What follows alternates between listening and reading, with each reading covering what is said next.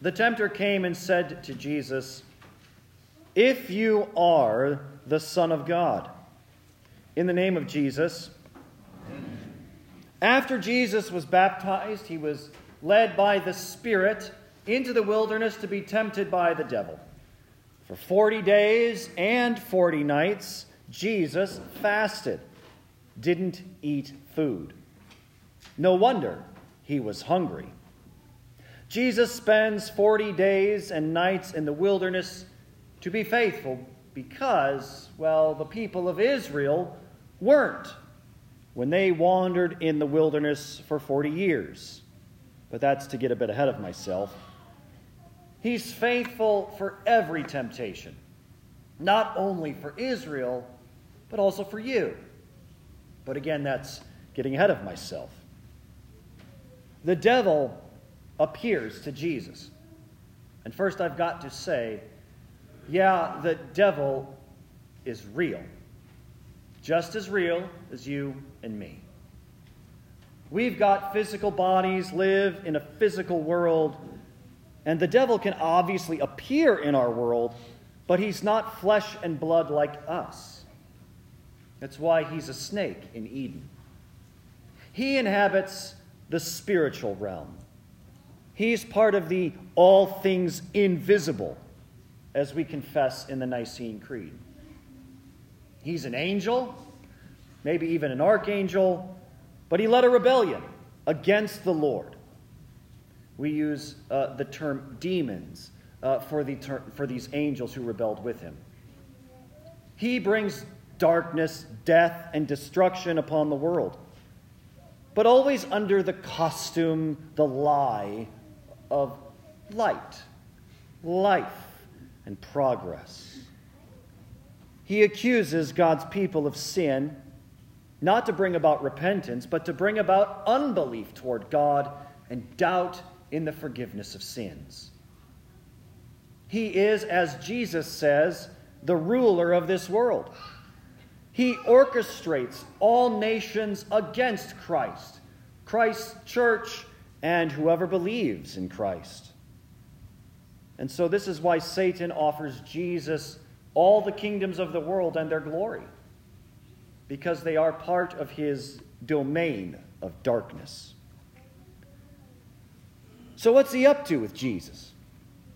And what's Jesus up to with him? Well, again, Jesus is being faithful where we aren't. Jesus endures temptation, conquers it, and sends the devil packing, at least for a while. Each temptation is just a meme, a YouTube short, a short story. Each one is the tip of a much larger biblical iceberg, so I can't focus on all three today. But the devil does have the same theme throughout each and every temptation. Certainly those listed in Matthew 4, or also Genesis 3 and Numbers 21, but also what even you experience in your daily life as a baptized child of God. At his baptism, the Father said this about Jesus: "This is my beloved Son, in whom I am well pleased."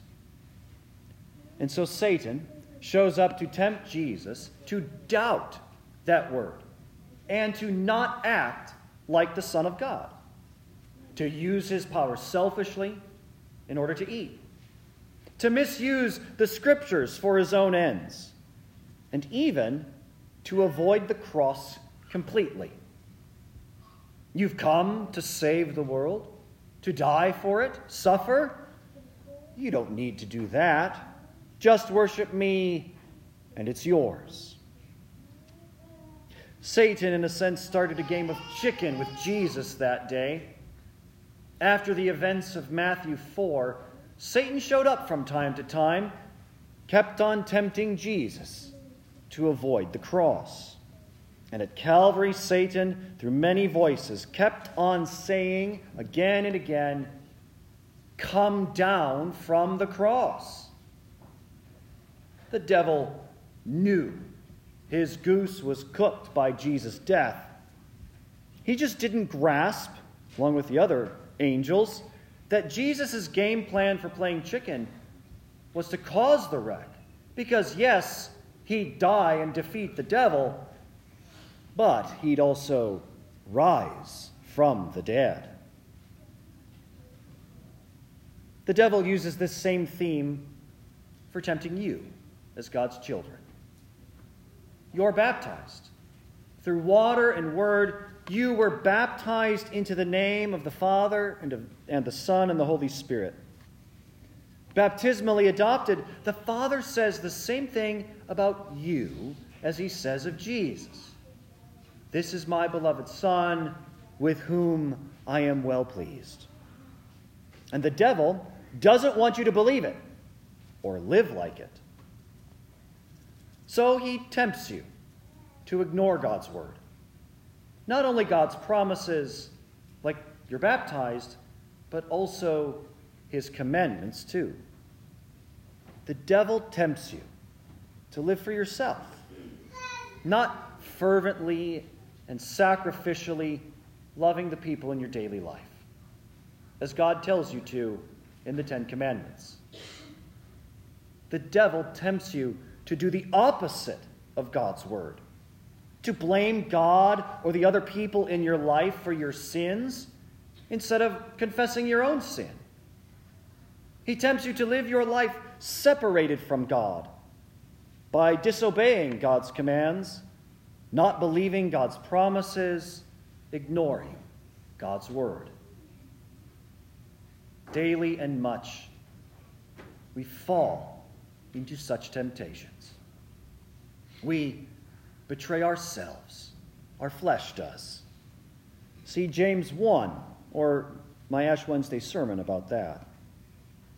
But finally, he will tempt us to fix ourselves, like he did with Judas. This is all Genesis 3 as well. The Lord said, "Don't eat." The devil said, "Eat." They ate and then covered and hid themselves. Adam blamed the Lord and Eve besides. Eve blamed the devil.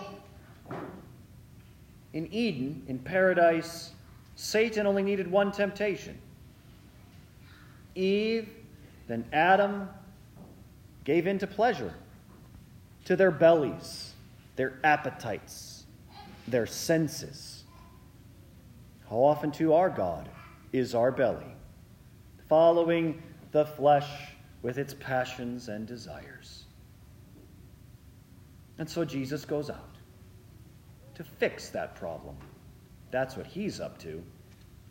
Jesus, probably skin and bones by then, was hungry. He didn't look to himself for daily bread, only to his Father.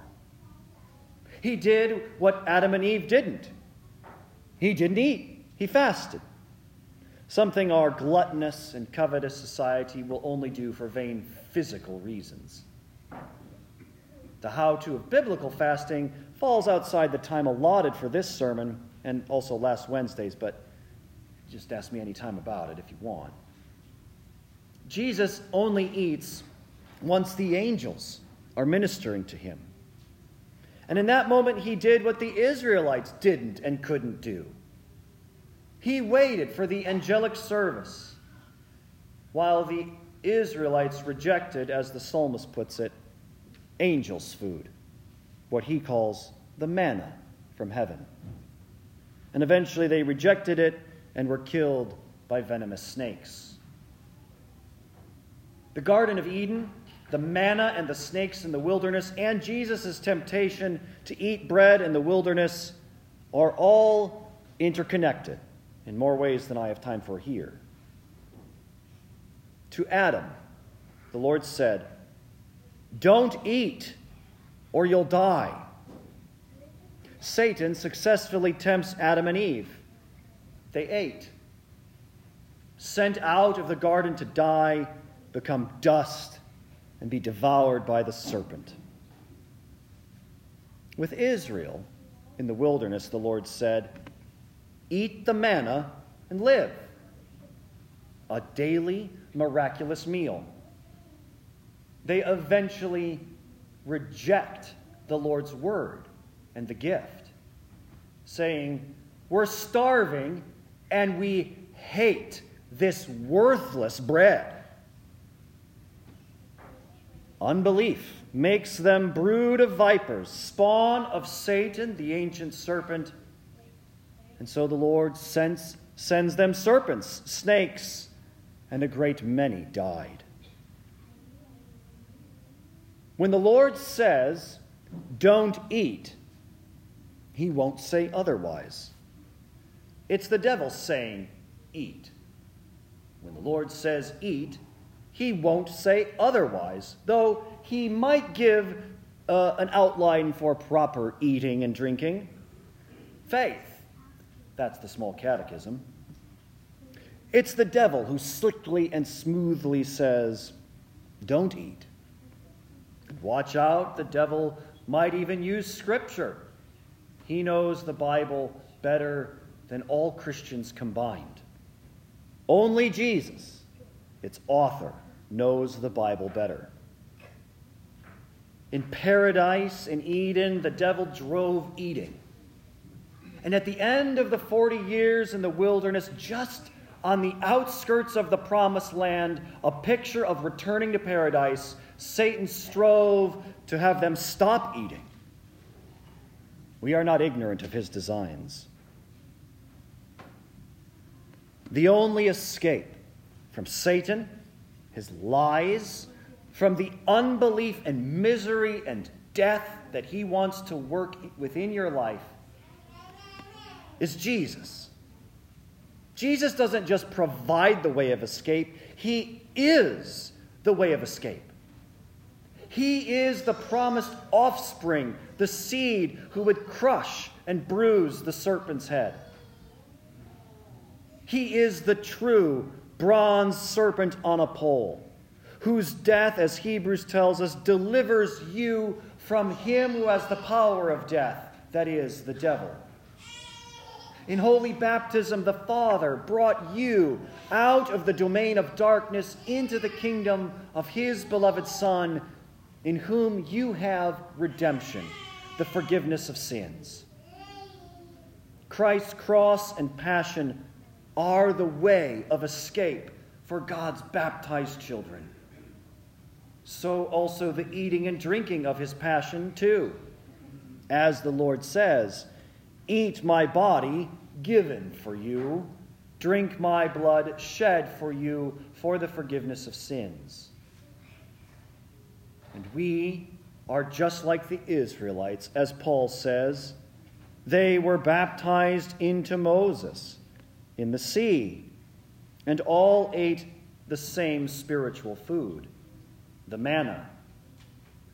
And Jesus says the manna foreshadows his own flesh in John 6. The devil is out to get you, so he tries to get Jesus, so that you would end up being his and lost forever. But Jesus is out to get him. Christ gives Satan a pretty hefty kick today. The final blow with his nail-pierced feet was at Calvary. But the game of chicken has begun. Christ endured temptation for your sake, and he is your way of escape, your only way of escape from the devil and temptation. By faith in him, Jesus' enduring temptation counts for you. And he also gives the means for you to endure temptation, his suffering and death and resurrection, your baptism into his death and resurrection, and also his flesh and his blood, so that you, as he says, would remain in me, and I in you, and I'll resurrect you on the last day, where you will be with him forever in paradise. In the name of Jesus,